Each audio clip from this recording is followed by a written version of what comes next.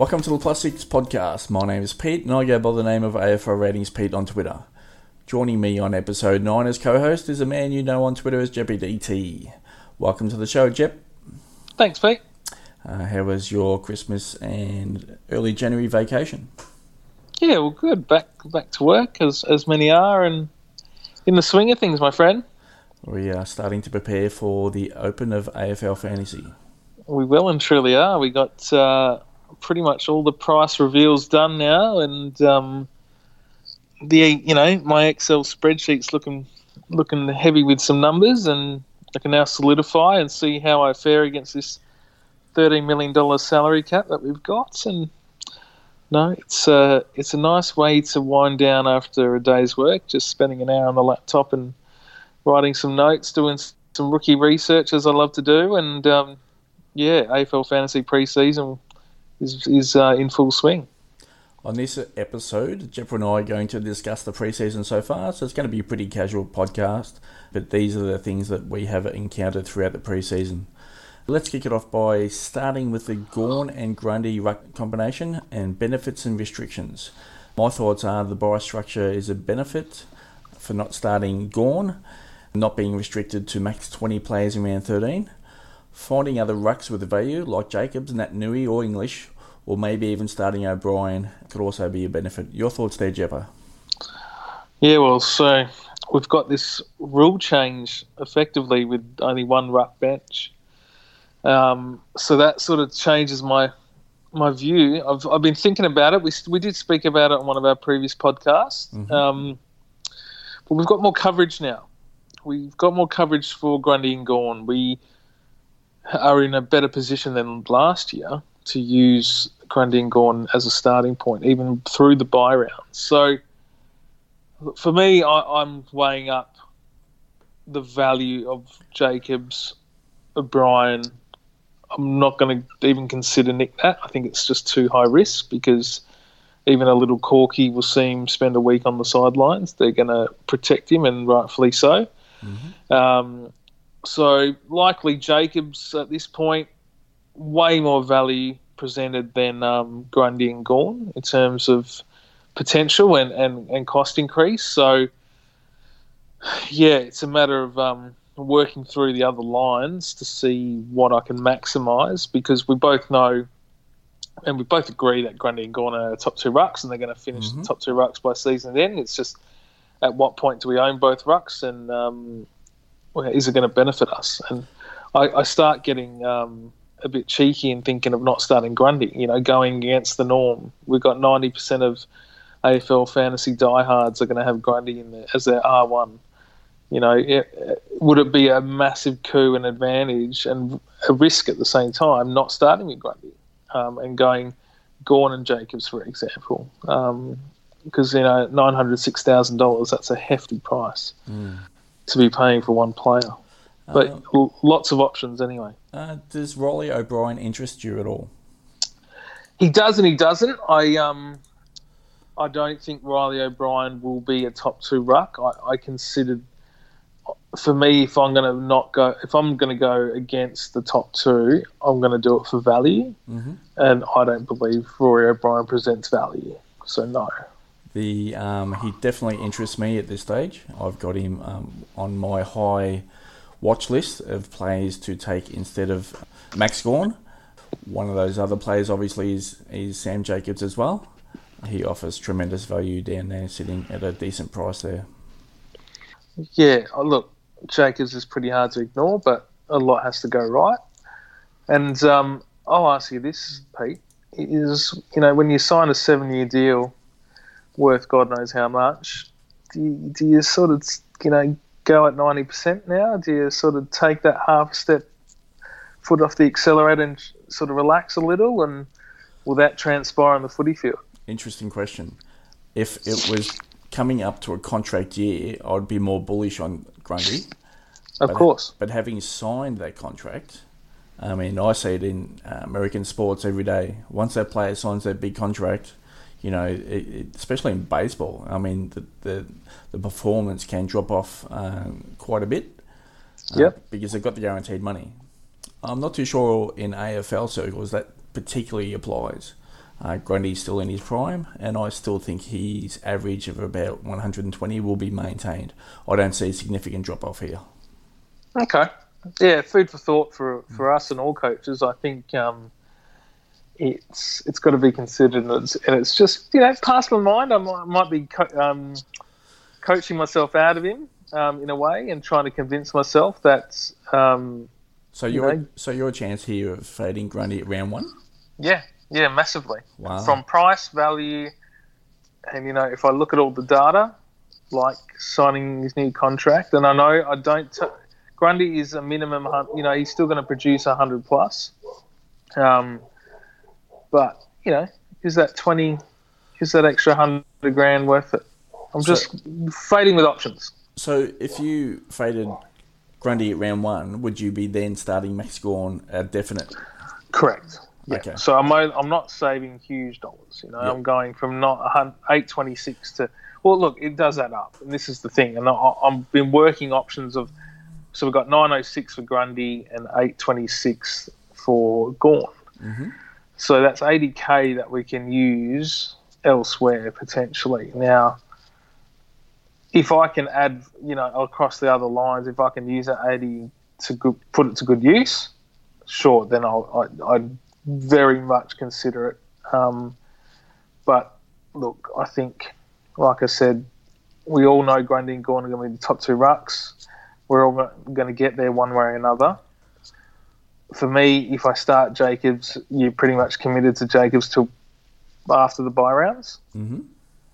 So how many points am I losing out? What's it costing me? I'm sort of looking at it from a dollars and points point of view. So, yeah, again, I've got a history, Pete, of overthinking it at this time of year, but that's a love of AFL fantasy pre-season, isn't it? The potential restriction, obviously, I was just beginning this discussion talking about not starting Gawn, but the potential restriction is to lose significant points.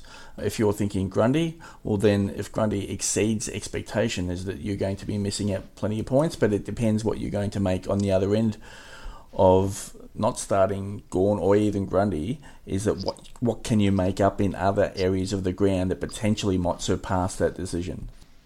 Yeah, and typically I'd look at it. I'd look at the additional funds and say, all right, am I going to turn a mid-pricer into a primo?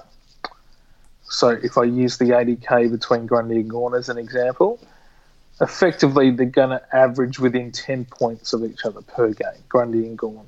Mm-hmm. And there's going to be swings with it.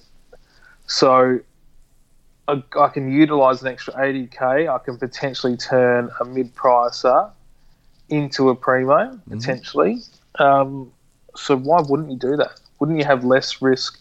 So if I took it, let's be semi-specific here, and I'm probably giving too much away with my team, but if I took Blakely and Grundy versus Gawn and, say, Darcy Byrne-Jones, and I've got Darcy Byrne-Jones high on my list this year. Everyone's got Houston on their list. I've got Darcy Byrne-Jones on my list. Mm-hmm. Now I consider let's think Byrne-Jones is primo defender, top 6 defender.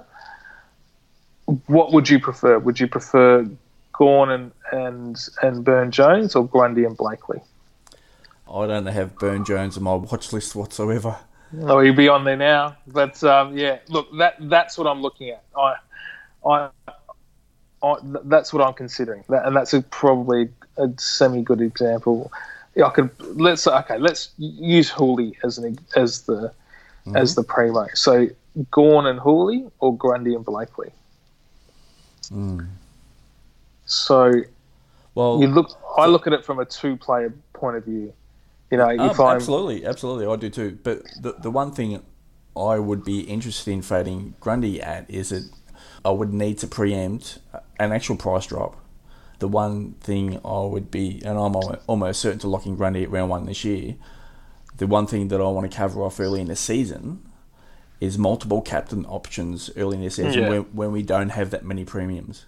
Yeah, I agree. I want 4 to 5, maybe even 6 premiums, and that'll be on any one week that I have multiple options to choose as captain. And especially when we go through the loophole of the Thursday night games, is that potentially I'll have one the Thursday night, and if I don't lock that score, then I can lock in the Grundy option the following game potentially. Yep, good call. Great call. Couldn't agree more. And that's, and not having Grundy as a captain option really could burn the non-owners. The ruck pig, he's a ruck pig for a reason, isn't he? So, yeah, look, I still a lot to work through, but like I said, plenty of options. And for listeners out there, I look at it in a two-player sort of comparison instead of 1v1. Absolutely. The one thing that we need to focus in on here for our listeners is that Jepper and I are discussing overall classic winner, and that's our target audience, and this is what we're potentially discussing. So when we're talking well in excess of over 100,000 people playing the game, you need to be that one fantasy player that finishes number one. Now, I suggest there's 5 to 10, maybe even 15,000 people that can win over AFL fantasy overall and have the knowledge and skill set to do so.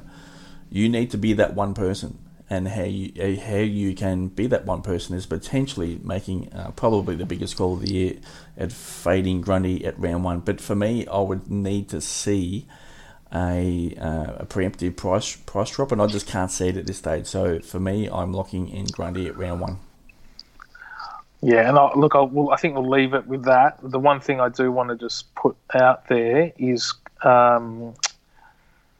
Sam Jacobs' start to the year, and we're all going to assume he's round one.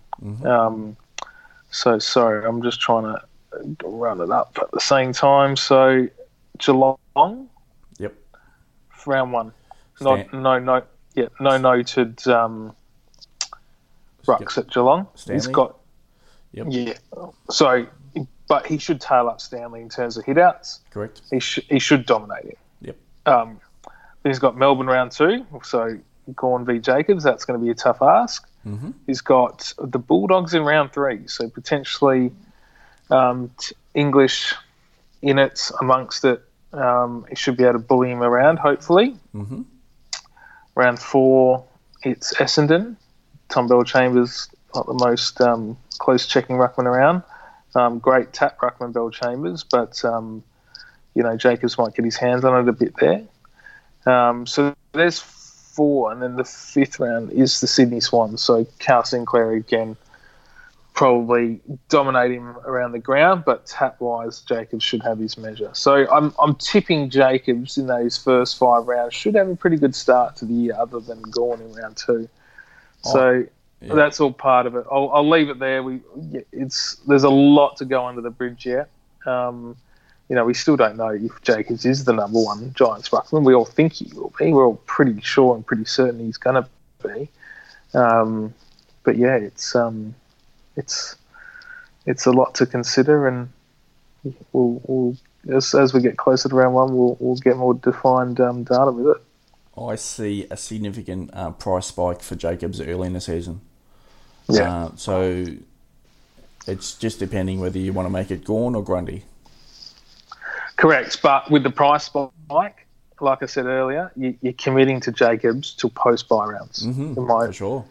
So can he maintain that price hike? Let's call it 100, 150 grand. I think he can post-buy. When the Crows were flying there, he had the ability to have a massive ceiling, Sam Jacobs, in Adelaide winning games. So I'm predicting the Giants will have a solid season next year, and that's one player that does have a ceiling that can start to spike heavily. Yeah, agreed. And it's becoming pretty hard to ignore. I think so. Pretty interesting question there. I'm actually quite surprised that you brought up Grundy, but there's definitely has merit to it. It just probably is not going to be me. Yep, no problem. Like I said, it's a 2-player thing, or even a 3-player comparison. Like, not having Grundy's going to cause me sleepless nights, but it's definitely going to be abnormal. And if he starts the season slow, it could pay off. I can't wait to see your round one team. It's going to be different. Yeah, for sure. We'll move on to our second topic for this podcast. Key players that are returning from injury. Tom Mitchell, he wasn't the least bit convincing in his interview last week. His comments were that he was tracking well and he started to slowly integrate into team training drills. And he didn't say he had a return to play confirmation date as yet. He only started walking out of a moon boot late last year. It was a pretty significant injury. There is some pause to be concerned at this stage, Jep. What are your thoughts there? Yeah, there's a lot of concern here. A lot of concern. If he needs to play at least 2 JLTs to in ideal peak fitness and in the lead up to round 1, and I don't think that's going to happen. The Hawks and the Saints are throwing in an extra practice match there. So there are 3 games there. It doesn't necessarily have to be one of the pre-season registered games. Yeah. Sorry, yeah. It's not JLT this year. It's something else, isn't it? The Marsh series. Marsh. Yeah. So look, two games, whether they practice matches or Marsh series games, is a requirement for me. I couldn't do it. I couldn't start. I want to start him. But as well as anyone, that we just can't take underdone players, even though they scream value. You just can't start the year with underdone players like that. It's equate to a couple of 70s, a couple of 80s to start the season, and you can always jump on the bandwagon later when he hits peak fitness and form. Most people would have him locked in when AFL Fantasy opens. My suggestion would be to have Plan B ready just in case he's not tracking as well towards the end of pre-season. Yeah, agreed. Yeah, I'm with you. Sam Doherty, he's in fantastic shape. He's completing most of his pre-season. The comments were that he's training as well as everyone, obviously back into full pre-season training. That's from assistant coach Dale Amos in January. So at this stage, Sam Doherty is tracking well for return at round 1, Jep. Chickadee boo. Great news. Loving it. He's going to be a popular pick this year. Again, if he gets through pre-season and some JLC games, you can't not go against him. Another player that is coming into consideration for his value is Callum Ward. Obviously did his ACL earlier last season, and he is on track to complete a near full pre-season. He's priced in the low 70s. Is he one player that might have an interest for you, Jep? Yeah, look, there's, again, if you're up and about amongst the GWS midfield, I suppose you're going to hit peaks and troughs in his scores, but there's definitely potential for him to at least plus, average 20 above his starting price. Mm-hmm. So we're thinking 90 plus there. So again, mid-pricer, I put Ward in the mid-pricer category. Mm-hmm. Definitely worth it, especially if some of these young rooks don't get up and get a game in round 1. We're going to be turning to mid-prices like Ward, and I can see his name on my watch list on my spreadsheet here, and he ain't going anywhere in a hurry, let me tell you. I'm pretty low on Ward. There's definitely upside there. But returning from an ACL injury, just got to wonder how committed the Giants will be to put him back full-time in that midfield and to play significant midfield minutes early in the season. Fair. That's fair. They could shelter him a bit on the half-forward flank or however they want to use him, and on the wings. And, we don't know, do we? I guess we've got to track his minutes in the pre-season games. If they're high, well, that might track to, yes, they are going to use him at a high usage rate. Yep, fair. Yep. Another player that has grabbed our attention over the pre-season is Mitch Duncan. He's currently in a rehab group at the Cats. He had to deal with an AC joint at round 23 last year. He had that knee injury in the finals last year as well. And he's had minor hip surgery in December. Obviously, once again, he's still in the rehab group. He's one player that could impact our decision-making for that Geelong midfield, Jep. Yeah, so I look at that exactly. I look at that in a roundabout way where I consider danger, jumping 68 vertical, whatever it was. And, we know Mitch Duncan, veteran wingman for Geelong. If he's not there, more pressure or more reliance on Dangerfield and Joel Selwood, who's another on the watch list. For sure. As we move on to our next topic, what is your process in setting your team over the pre-season? So, I suppose it just depends. We've got most of the prices out now, and obviously we can work averages to prices for the last Richmond team to be announced shortly. But look, I've played a lot with it. I've got about 8 tabs here with different lineups of different structures. I'm constantly playing with it, trying to maximise my primos on field. And, you like earlier, like I see, when I start a season, I look at the lower priced primos that I believe are going to be top 6, top 8 throughout the year and have big years, like Burn Jones. So Burn Jones is $640,000. Mm-hmm. Pretty good value for a primo. I consider him to be a top 6 defender, so I'm going to start with him. Mm-hmm. He's 155 grand less than Jake Lloyd. I'm not saying I'm not going to start with Jake Lloyd, but just to give a comparison. So trying to maximise the cheaper primos and maximise the number of primos and have the least amount of rooks on my field effectively. That's the real aim. So we can cut it any which way. When you're going to spend an extra 300 grand for Jacobs v Gawn, you can do that as one option, but then you take away elsewhere, and what are you going to take away elsewhere? So, playing with options. So I don't really have a set and loved lineup right now. Probably if I were to draw to one team, I'd go with what I've got. If I yell it out for you, I've got 4 defender primos, 1 mid-pricer, and 1 rook, all in my defence. Then my centre line is 4 and 4, so 4 primos and 4 rooks. I've got 2 primos in my ruck, and then 3 primos, 1 mid-pricer, and 2 rooks in my forward line. And that's on paper. The more I look at it now as I talk to you, the more comfortable I feel with this lineup.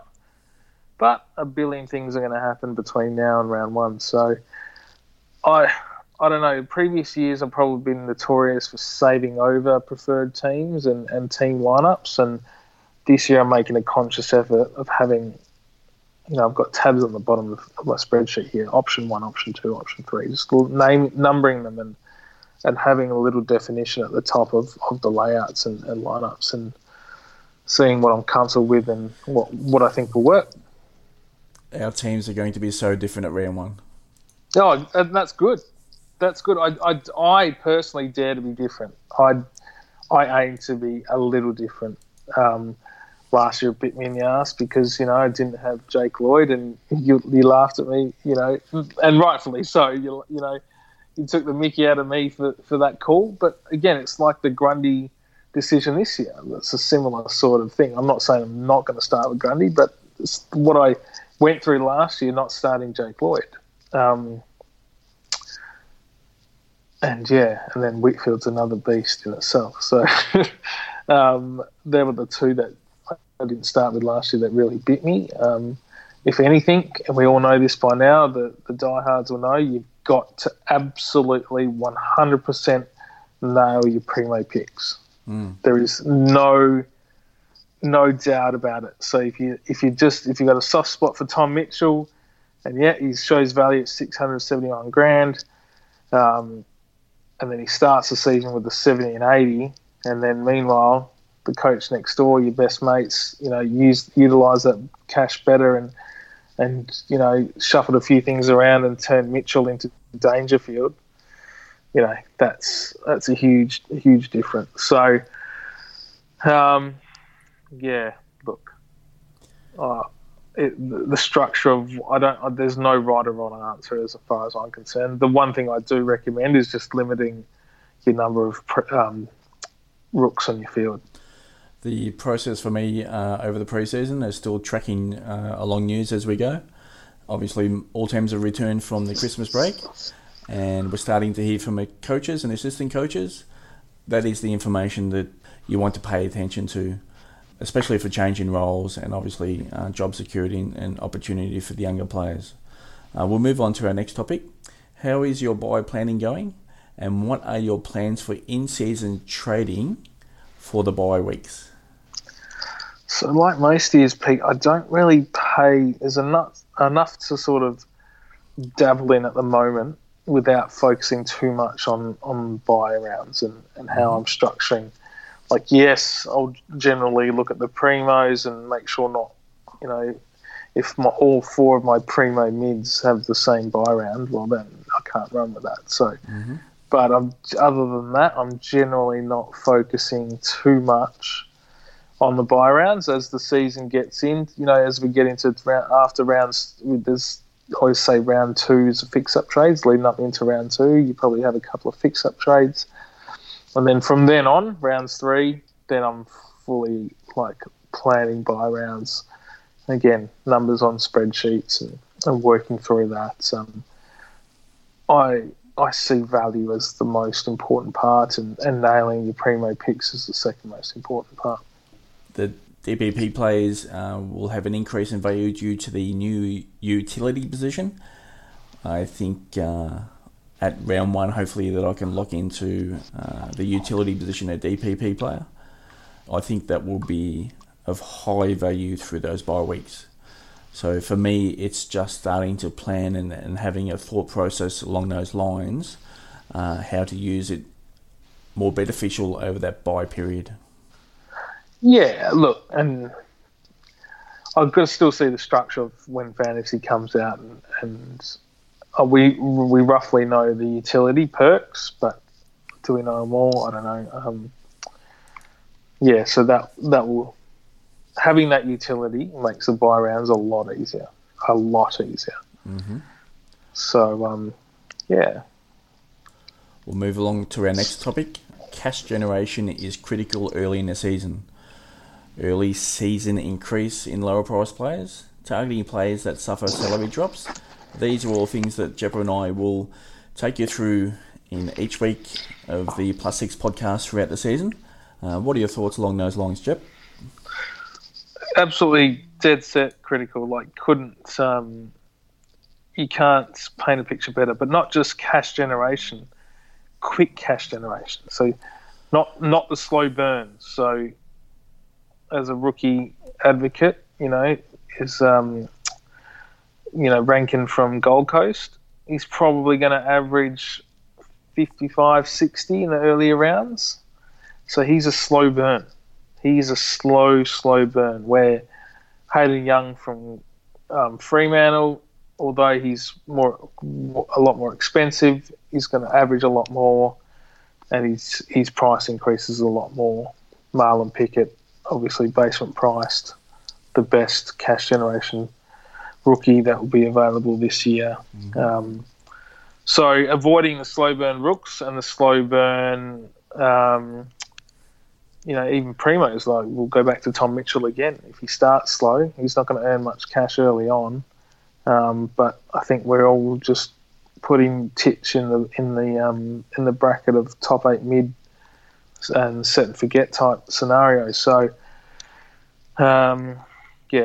cash generation, big part of the reason the only part of the reason with Sam Jacobs, really. And others, there's others around. I won't go through them. All my trade secrets probably gave away too many at the moment.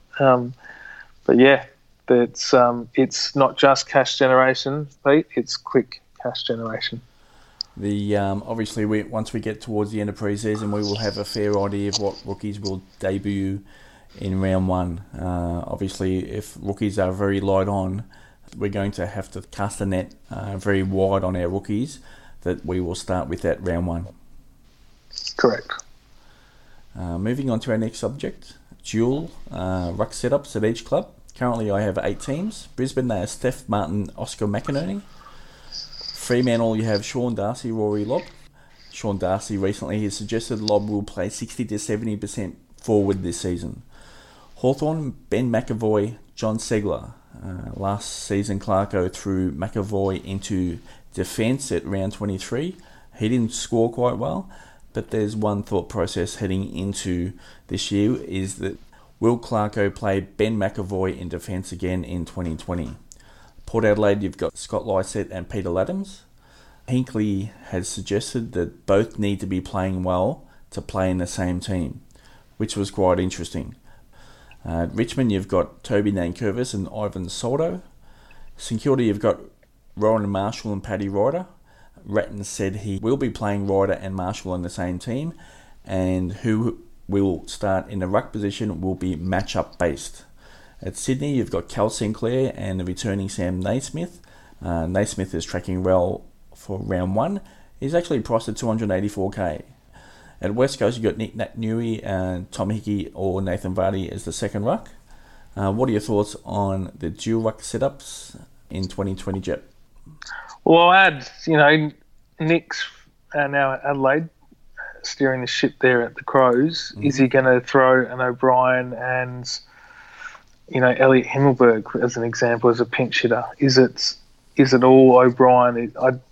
What's the strategy that Nick's will take from his experience as an assistant coach? We don't know that yet. Mm-hmm. So there's got to be a perceived risk picking O'Brien to start round 1. But yeah, look, Jewel, I don't think a lot's going to change. In the past, coaches are pretty set in their ways, and the majority, almost half the teams, are starting with 2 rucks these days. So, yeah, look, Laddams doesn't offer us value in fantasy, although he's, he probably should be priced a bit cheaper than 400 odd grand. I don't see any value. Nothing sticks out at me here at all. Naismith is the one that sticks out for me, but 284k obviously is well above the 170k minimum. If Sinclair has any type of injury heading into round 1, then Naismith becomes quite valuable. I will be tracking Naismith over the pre-season, but finding an extra 114k for your R3 for him to sit on the bench. He'll make money, but it's just, do you want to spend 284k for someone sitting on the bench?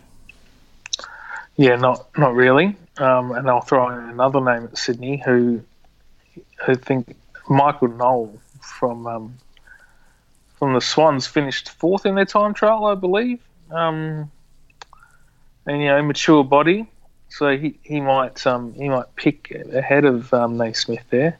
Mm. So, and he is basement priced, being picked up in the mid-season draft last year. So, yeah, look, I wouldn't do the extra. Coming back to your question, I wouldn't put the extra spend on the bench. Absolutely not. I think with Draper, you're obviously going to hopefully come on mid-year and onwards after. The likes of potentially Noel having a crack and whatever else. There's a bit of ironing out of what we need, but let's see what happens later in the year. One of the key areas to improve your fantasy game is tracking news using Twitter lists, trusting reliable accounts only. These are valuable assets to your fantasy game, Jep. Oh, yeah. Look, for years, the first thing I do when I'm researching a player is I put his name in Twitter and see what comes up, how they're tracking in pre-season. All the little news about time trials and fitness, I strive personally to pick. No, I don't want any player in my 22 for fantasy that's had a nigger or a tough pre-season. So, Tom Mitchell gets a big cross at the moment. But yeah, Twitter's the best resource around, in my opinion. Understanding team news, what is reality and what is likely not? What impact does it have on other players? This is one thing that has been highlighted over the pre-season. One player that I picked up that was thrown into the media spotlight was Jared Brander. One of the stock standard questions for media over the pre-season is to ask a fellow teammate which players are starting to stand out in pre-season. When Andrew Gaff was interviewed last week, he mentioned his old mate Jared Brander, and all of a sudden that became a news headline the next day. Jep, what are your thoughts on that? Yeah, look, it's a funny one. Brander's obviously a fantastic young player, and he's been starved of opportunity given this settled lineup of West Coast. But look, it's the Tomlinson move, putting a big on a wing. It could work. Will it work? Is it a likely option? Yeah, Chris Marston's out of the, not there anymore. There is arguably a spot available, but I just take out Marston, put Tim Kelly in, and she goes to a wing or whatever happens in the structures. But yeah, look, it's funny. This is where the white noise and the hype, and we get caught up in especially as the AFL gets promoted and is written upon and reported a lot more in these coming weeks up until the Marsh series. There's going to be the hype after round one of Marsh when, Brander does play in a wing and gets 20 possessions. Imagine the fantasy world after that. But I can tell you, as a West Coast fan, I wouldn't be surprised if I see Brander on a wing for the majority of the season here in 2020. I guess stranger things have happened, mate. I guess the point there is that the media go to interviews and they need either an angle or they need a story coming out of a press conference. Now, that's not pushing on media, but from a fantasy perspective, it's potentially to have non-impact on what we are thinking. For a journalist or someone interviewing a player to ask a specific question or a general question, and when the old mate Andrew Gaff throws out Jared Brander, all of a sudden that becomes a front page article the next day. For me, that is almost bordering totally irrelevant. Yeah, fair, but people do get caught up in it, and I've got big letters across the top of my spreadsheet here is don't get sucked up into the hype, and it more applies for primos for me, because what happens is I do all this research with no real study into. I've still got 2019 fresh in my mind, and I set my primos about now, and I'm pretty locked in on them. Not all of them, but most of them. And I get caught up in the hype of others, and then I go, do I take out Cornelia, and do I put in Dangerfield because he's doing a 68 vertical jump, all that sort of crap. So yeah, we've got to trust our knowledge as fantasy coaches, and we know a lot of roles for most of our players other than the rooks. We've got a good idea of how Robertson's going to go at St Kilda if he's raring to go for round one, as an example. It's the game. We've got to simplify the game of fantasy sometimes, and media can cause a bit of a stir. Yeah, and that's not pushing on the media, but we need we need to be sharper as fantasy coaches to process what information is important and what information is irrelevant. Now, for me, I went back and watched that press conference with Andrew Gaff, and old mate Gaffy's just giving a shout out to his mate, and that's pretty much all it was. Yeah, I believe you. Moving on to something that is quite relevant and not specifically about the player that I'm going to talk about next. It is what is actually more important to fantasy coaches. And the player that we're talking about is Dan Houston. He's been sounded out in December, and he's also been sounded out this week by Michael Voss to increase his midfield usage. This is the type of information that we need, and backing up from last year where Port Adelaide were actually quite honest in what they were doing with their team, this is starting to be strong information that, yes, Houston is going to increase his midfield usage in 2020, Jep. Yeah, and Vossi's a pretty straight shooter, so I wouldn't say there's smoke and mirrors here. And again, let's look at the facts. So when he was playing in the midfield, there was scores of 104, 123, 103, 97, 89. These are pretty good scores as a backman, aren't they? Yeah, look, I did say earlier I was on the Burn Jones bandwagon early. But then this recent report in the last few days have come up, and it's got me thinking. If they really stood firm on his spot in the midfield, yeah, it could pay dividends, especially when we're struggling for our primo defenders, and reiterating again what I said earlier, our cheap primo players in each line. So, Houston, if he does eventuate into a top six defender and a must-have, there's massive value there, absolutely huge value at mid-500s. So, yeah, look, he's on the watch list, mate. I'm not sold, but I'm not. My attention is well and truly on him. Being able to filter and process information coming out of teams and press conferences is one thing that I treat quite seriously on Twitter at AFL Ratings. Jared Brander didn't even get a mention for me. Dan Houston, that has been given a fair mention. So being able to process it, take it all as information. Okay, what is important to our fantasy coaches out there? Sharp fantasy players will know what is important. Yeah, no, that's fair. And yeah, we'll see. We're going to see Houston in the Mars series playing in the midfield. I have no doubt about that. So he's $596,000 worth it. For me, he's definitely high on my watch list for someone to start in the defensive part of the ground. It's a shame he's not a forward, because if he was a forward, I'm struggling for forward locks at the moment. I'd probably chuck it. He'd be more favourable in the forward line, but he's a defender mid.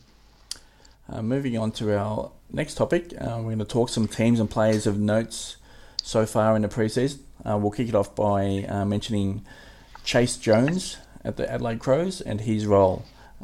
He's mentioned that he would like to play more midfield time. He loves the contested side of the game. He did pop in round 23 last season for 97 points when thrown in the midfield. But at this stage, he's suggesting if there is a role to be played in the midfield, then he'll definitely drive towards it. It's comments coming from Chase Jones himself. I haven't heard anything that much out of the Crows to suggest that Jones will be thrown into the midfield early in the season, but it's just something to take note of. He's keen, not too sure, and information has been lacking coming out of the Crows to see if that is all possible early in the season, Jep. Yeah, look, for me, I think he's still going to be a bit inconsistent in his second year of footy. Very skillful player, but not on my watch list at this point. Mm-hmm. Moving on to Brisbane, Grant Birchall. So far, he is completing a full pre-season. He hasn't missed a training session at all. He's been on a modified program early, but he's starting to build up. Is he one player that might interest you early in the year, Jep?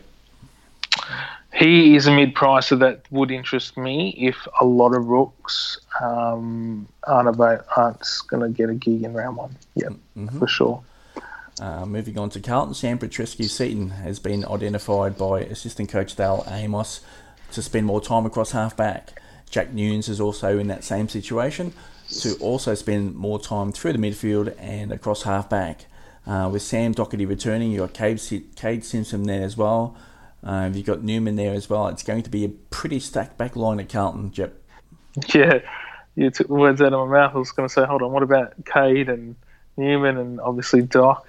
Yeah, look, I'll wait and see. For me, Petrescu-Seton doesn't cover all stat lines. He lacks a little bit in the tackling department and the high numbers of possessions. It's a no. The one there that is interest to me is Newman and what it's going to do to his scoring if those players are starting to head back into his area of the ground. Yeah, good call. Mark Murphy, he's been dealing with some foot bruising over the pre-season. It isn't considered serious, but he was on modified training for 1 to 2 weeks.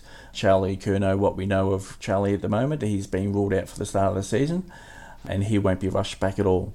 Moving on to Collingwood, we've got Dane Beams. Obviously, most people would know that he's on indefinite leave from football. That provides an opening into that midfield at centre bounces, Jep. Yeah, look, it's... I don't know, it's... Collingwood, again, are pretty set. I don't think... No disrespect to him, I don't think they missed him too much with their stacked midfield, but... Yeah, look, he'll put his hand up, and it affects other players more than. So, would you go with Treloar if Beams is around and Adams is fully fit? It's a hard one.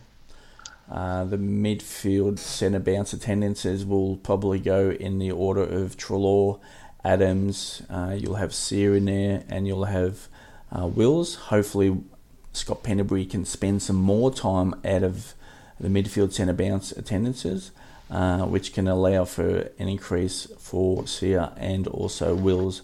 Taylor Adams did spend some time on the sidelines with a foot injury. It wasn't considered serious, and he's back in training. Moving on to Essendon, Dyson Heppel has obviously been dealing with a foot injury. He's starting to integrate back into training at this time, but he's one player that might be limited throughout the early part of the season. Joe Danaher well noted that he is seeking to return to Ireland to have further analysis done on his groins. So that might open up another opportunity in the forward line for the Bombers. Devon Smith, he's completed just about a full pre-season at this stage. He's returning from knee injury.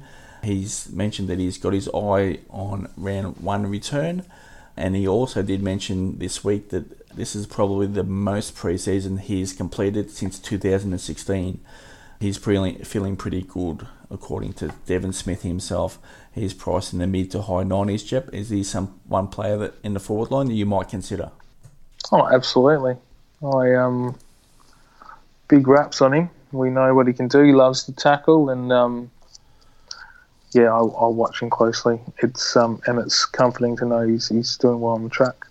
Mitch Hibberd was another player that came up on the radar last week. He had a potential knee injury. He's been cleared of serious damage. Still no word out of the Bombers as yet as to what impact that has for Hibberd, but he's one player that most fantasy coaches will be targeting at a low price. Moving on to Fremantle, the 2020 game style. Justin Longmuir last week said that he wanted to be safer coming out of the half-back line and the defensive part of the ground. So he wants to reduce the amount of turnovers and have smoother ball movement. This is something that caught my attention, Jep. Is this something that you might be considering looking at a Fremantle defender for extra plus sixes? Well, the player that I know loves the plus six is Connor Blakely, who will find himself more often than not behind the ball, even if he does get some midfield time. So, yeah, look, it does interest me. Blakely, again, is one of their better users. So does that equate to a high average for Blakely? And that accompanied with some high midfield or more inside midfield time, it's good to see a good year out of Blakely. 2 words for me, Hayden Young. Oh, yeah, and sorry. For me, Hayden Young is pretty much behind Marlon Pickett is a lock. And again, another great young player who is a good user by foot. So suits well with what Longmuir wants. Another player that's dealing with an injury at Fremantle is David Mundy. Yeah, look, that was a bit of a freak accident, wasn't it? I think he fell off his bike or something along the lines of that. Not ideal. They're already thin in the midfield and they're getting thinner. So, again, Michael Walters, I pay more attention to. Nat Fyfe, the burden on that bloke's shoulders this year is going to be massive. Is he taggable? He pretty much isn't, in my opinion. So, yeah, big workload to sort of fill at Fremantle with their midfield group. It's an interesting one. Just on Fyfe, he's coming off a shoulder reconstruction as well this pre-season.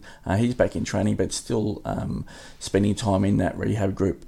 Moving on to Gold Coast, Jared Witts has been dealing with a foot injury. He underwent minor surgery, but is expected to be available for round 1. Braden Fiorini popped up in the injury reports over the preseason, dealing with a groin injury. Moving on to Isaac Rankin, he's tracking well towards round 1. He might be a rookie option for us, Jep. Yeah, I think he's pretty much a common, forward bench spot. He'll be a common forward bench spot this year, and rightfully so. But I reiterate the slow burn and on the cash generation side of his fantasy game. Moving on to Geelong, we're looking at Jack Steven and his fitness and role. His fitness is tracking well over the pre-season. Late last year when he was playing for St Kilda, obviously he was a little bit overweight and wasn't fully fit to play in the midfield at the Saints. He picked up forward status this year for AFL Fantasy, and it's one player that I think will have a high midfield usage rate for the Cats, Jep. Yeah, it just totally depends on how Geelong wants to use Jack Steven. We don't know. It's nice to think that he'll play full-time midfield, but until, March series, we pretty much don't know. So I'd be pretty surprised if he's not solid in that midfield. As would I, with Tim Kelly going out. But look, Geelong's got a pretty steep list. You could build a case for a lot of them. You could put Joel Selwood back in the heart of the midfield, and in the final series, he absolutely tailed it up. I remember against West Coast when they beat West Coast in that semi, he was instrumental, absolutely instrumental in playing deep in the midfield. So as much as the hype around Jack Steven is for the forward role, forward spot in fantasy, people are forgetting the value that Joel Selwood, the seasoned midfielder, and what he can provide as well. Just on Joel Selwood, his minor hamstring surgery. So he needs to track the remainder of his pre-season into round 1. On his role last year, Geelong finished on top of the ladder. That was with Joel Selwood playing pretty much as an outside midfielder at centre bounces. So my thinking here on Selwood is that they didn't want to smash him and they wanted to have him ready for the finals. So throughout the home and away season, he did start on the outside. That is one thing that I think Chris Scott will do again, is to not smash him during the home and away season to make sure he is prime and ready to go in the finals. And let's remember, Geelong were 3 to 4 goals at half-time in the prelim final against Richmond, so it nearly worked. So my thinking here is Chris Scott will actually do that again, Jep. Yeah, I didn't think of that. That's a very, very good point. Very, very good point. Good job. You've got me thinking. I'm agreeing with you. I actually agree with the strategy that you just suggested. Yeah, I just think most people, if Selwood is going to be dealing with that hamstring injury late into the preseason, most people won't select Selwood, and they might get lucky not selecting him based on an injury. But I suspect, for me, it's that he's going to be playing on the outside so he doesn't get smashed again throughout the home and away season. Because let's look at the previous couple of years before last year. Geelong they did fail in finals, and their prime players actually started to falter towards the end. And obviously, Chris Scott's goal and Geelong's goal is to win a premiership. So what better way to do that than have Selwood ready and primed in the finals? Yep, it's a solid approach. I think Joel will find himself in the inside at times, obviously, and his scores might be a bit of a roller coaster ride this year. But I like the theory on protecting the tough nut that he is, and he's copped the battering in his career thus far. It's a pity this hamstring issue came up, because he was not even close to being on my watch list. Selwood, he's been talked up in many different circles, but for me, he's a massive fade. Yeah, okay. Another player that has come up on the injury list for AFL fantasy perspective is Tom Stewart. He's been dealing with a groin issue and is currently in a rehab group. GWS Giants, last year they dealt with a pretty unhealthy list and still made the grand final. At this stage, their numbers are quite healthy, and they have plenty out on the track. This is according to Josh Kelly. Our numbers out on the track at the moment are probably the best they've been in years. So that's positive news coming out of the Giants, and that might start to steer you in a direction of Coniglio, Kelly, back to Taranto, obviously Whitfield. The Giants score high, Jep, so that's something that we should be paying close attention to here. Yeah, and when they're all up and about, they all share the ball pretty bloody well, don't they? So, I look there at top forward side, absolutely no doubt if they can maintain, the key positions health of their players like Phil Davis, Jez Cameron, even Himmelberg and Sam Taylor, the lesser likes of this in that 22. If they can maintain that spine, look out, they're going to be bloody good. Over to the Hawks, Jack Gunston dealing with an ankle injury. He underwent surgery during the pre-season, and he'll be sidelined until early February. Something to keep an eye on there for potential disruption into the Hawthorn forward line early in the season. Over to Melbourne, the list health. Let me quote Darren Burgess here. So far this year, one of the real positives has been that we've had 38, 39, 40 guys on track each session. That is early in the pre-season. The Demons are tracking well to rebound this year, Jep. Well, look, they can't go worse than what they did last year. So, new players in that 22, new goals. They know what they can achieve, just how bad they want it. And I think in terms of fantasy, it's a bit... I'm not going to go down the Brayshaw path again after last year and getting scorned. He's on my never again list. And other than that, there's not really a lot other than Gawn, obviously, that sort of tickles me fancy over there at Melbourne. I guess if a team is going to be rebound in a strong fashion, and in 2018 they were a strong scoring fantasy team, we might start to look at some players that might show some potential to score well for us. One of those players that has popped up on the radar for news is Christian Petrarca. He hasn't shown a fantasy ceiling as yet throughout his career, but he's been working through the midfield group. And hopefully, according to Demons assistant coach Ben Matthews, that he plays a lot of footy there this year. Petrarca hasn't shown a ceiling, Jep. Is this something that could alter your thinking on him this year? Nah, not really. I don't think he's an accumulator. He's an impact player. His power is his asset. For fantasy, we need the players that are going to get 25 minimum possessions a game, and I don't think he's that player, mate. Moving over to Port Adelaide, obviously Tom Rockcliffe with the shoulder reconstruction is pretty much doing everything in training this year. He suggested he'll be right by round 1. Any chance of going back to Rocky this year, Jep? Very big chance. Why not? I'd like to know 3 reasons why not to pick Rocky. If he's got a hindered shoulder problem, he's had shoulder problems for years and he can still tackle. As long as he can still tackle, why wouldn't we pick him? Ken Inkley has suggested that he expects Miles Bergman, Mitch Georgiadis and Dylan Williams to play in 2020. Bergman, that might be someone that we might need to be paying attention to, Jep.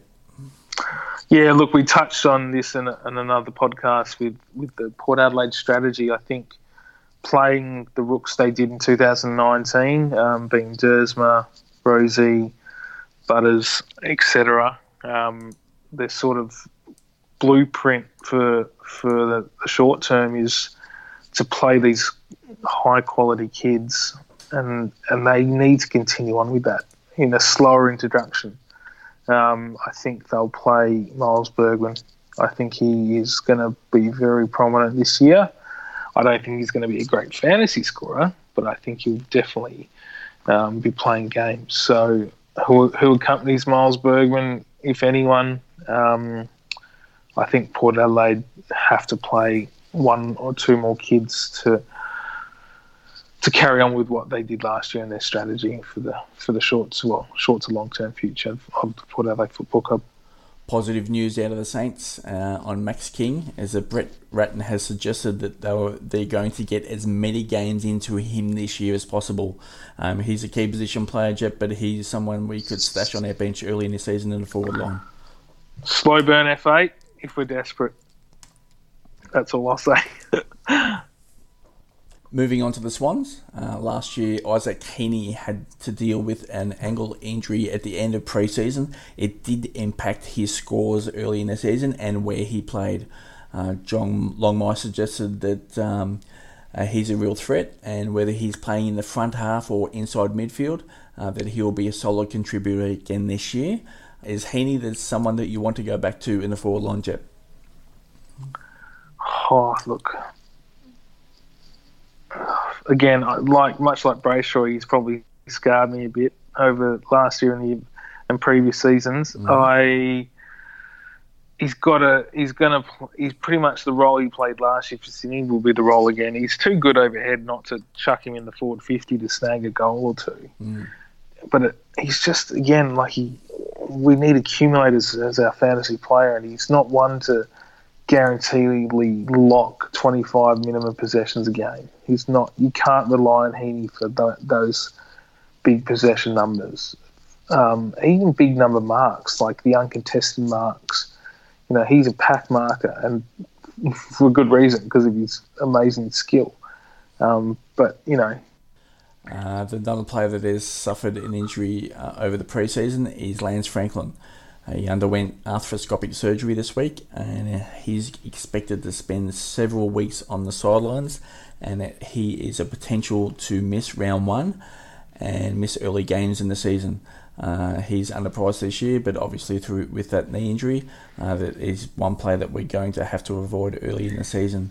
Moving on to West Coast, multiple questions asked at players and coaches regarding Tim Kelly. The most common answer we've got out of the West Coast Eagles is he's going to be spending time in the midfield and at half forward. Is that how you see that? Yeah, look, we're pretty stacked and in the midfield now with Tim. He's obviously ruck rover prime first and foremost alongside Shuey, and then he'll rotate in the half forward line to snag a goal or two at certain times of each game, but look, he's still predominantly a midfielder. Yeo, Redden and Shuey in the midfield, Kelly out the wing or half forward flank, Gaff on the other wing, and Sheed, he's potentially the player that's going to miss out here for points. Yeah, I think Sheed definitely suffers, but I think Kelly is more of an insider than an outside mid. Redden, or Red Dog as I call him, played a bit of in and out last year. He did play surprisingly a lot more than I'd seen him on the wing last year. So it's all about being flexible, isn't it? Especially with Adam Simpson and his mantra. But they've got to take their opportunities and play their roles and make an impact no matter where they're playing. But yeah, Tim Kelly's fantasy scores, I don't think they'll be three figures this year. That's the one thing that Jep and I will be doing throughout each week of the 2020 season is identifying role changes, attending at players that are 10 centre bounces, and to start to notice any differences from week to week so we can be ahead of the game and be ahead of our opposition. Your thoughts there, Jep?